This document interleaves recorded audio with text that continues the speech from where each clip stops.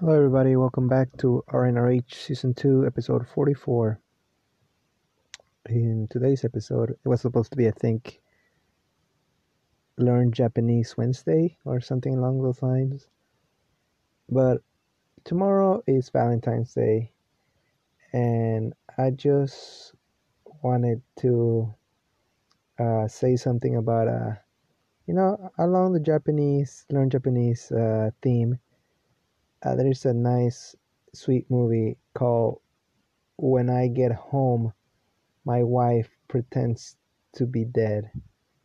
And it's a story about a somewhat a newlywed couple, someone like a 2 year, uh, hitting the 3 year mark of guy, a salaryman named June, and a nice girl named Chie, and it's really fun. The ending is pretty great and nice, and it follows pretty much the theme of uh, Japanese and literature and overall grammar, I'm guessing, and structure or interpretation.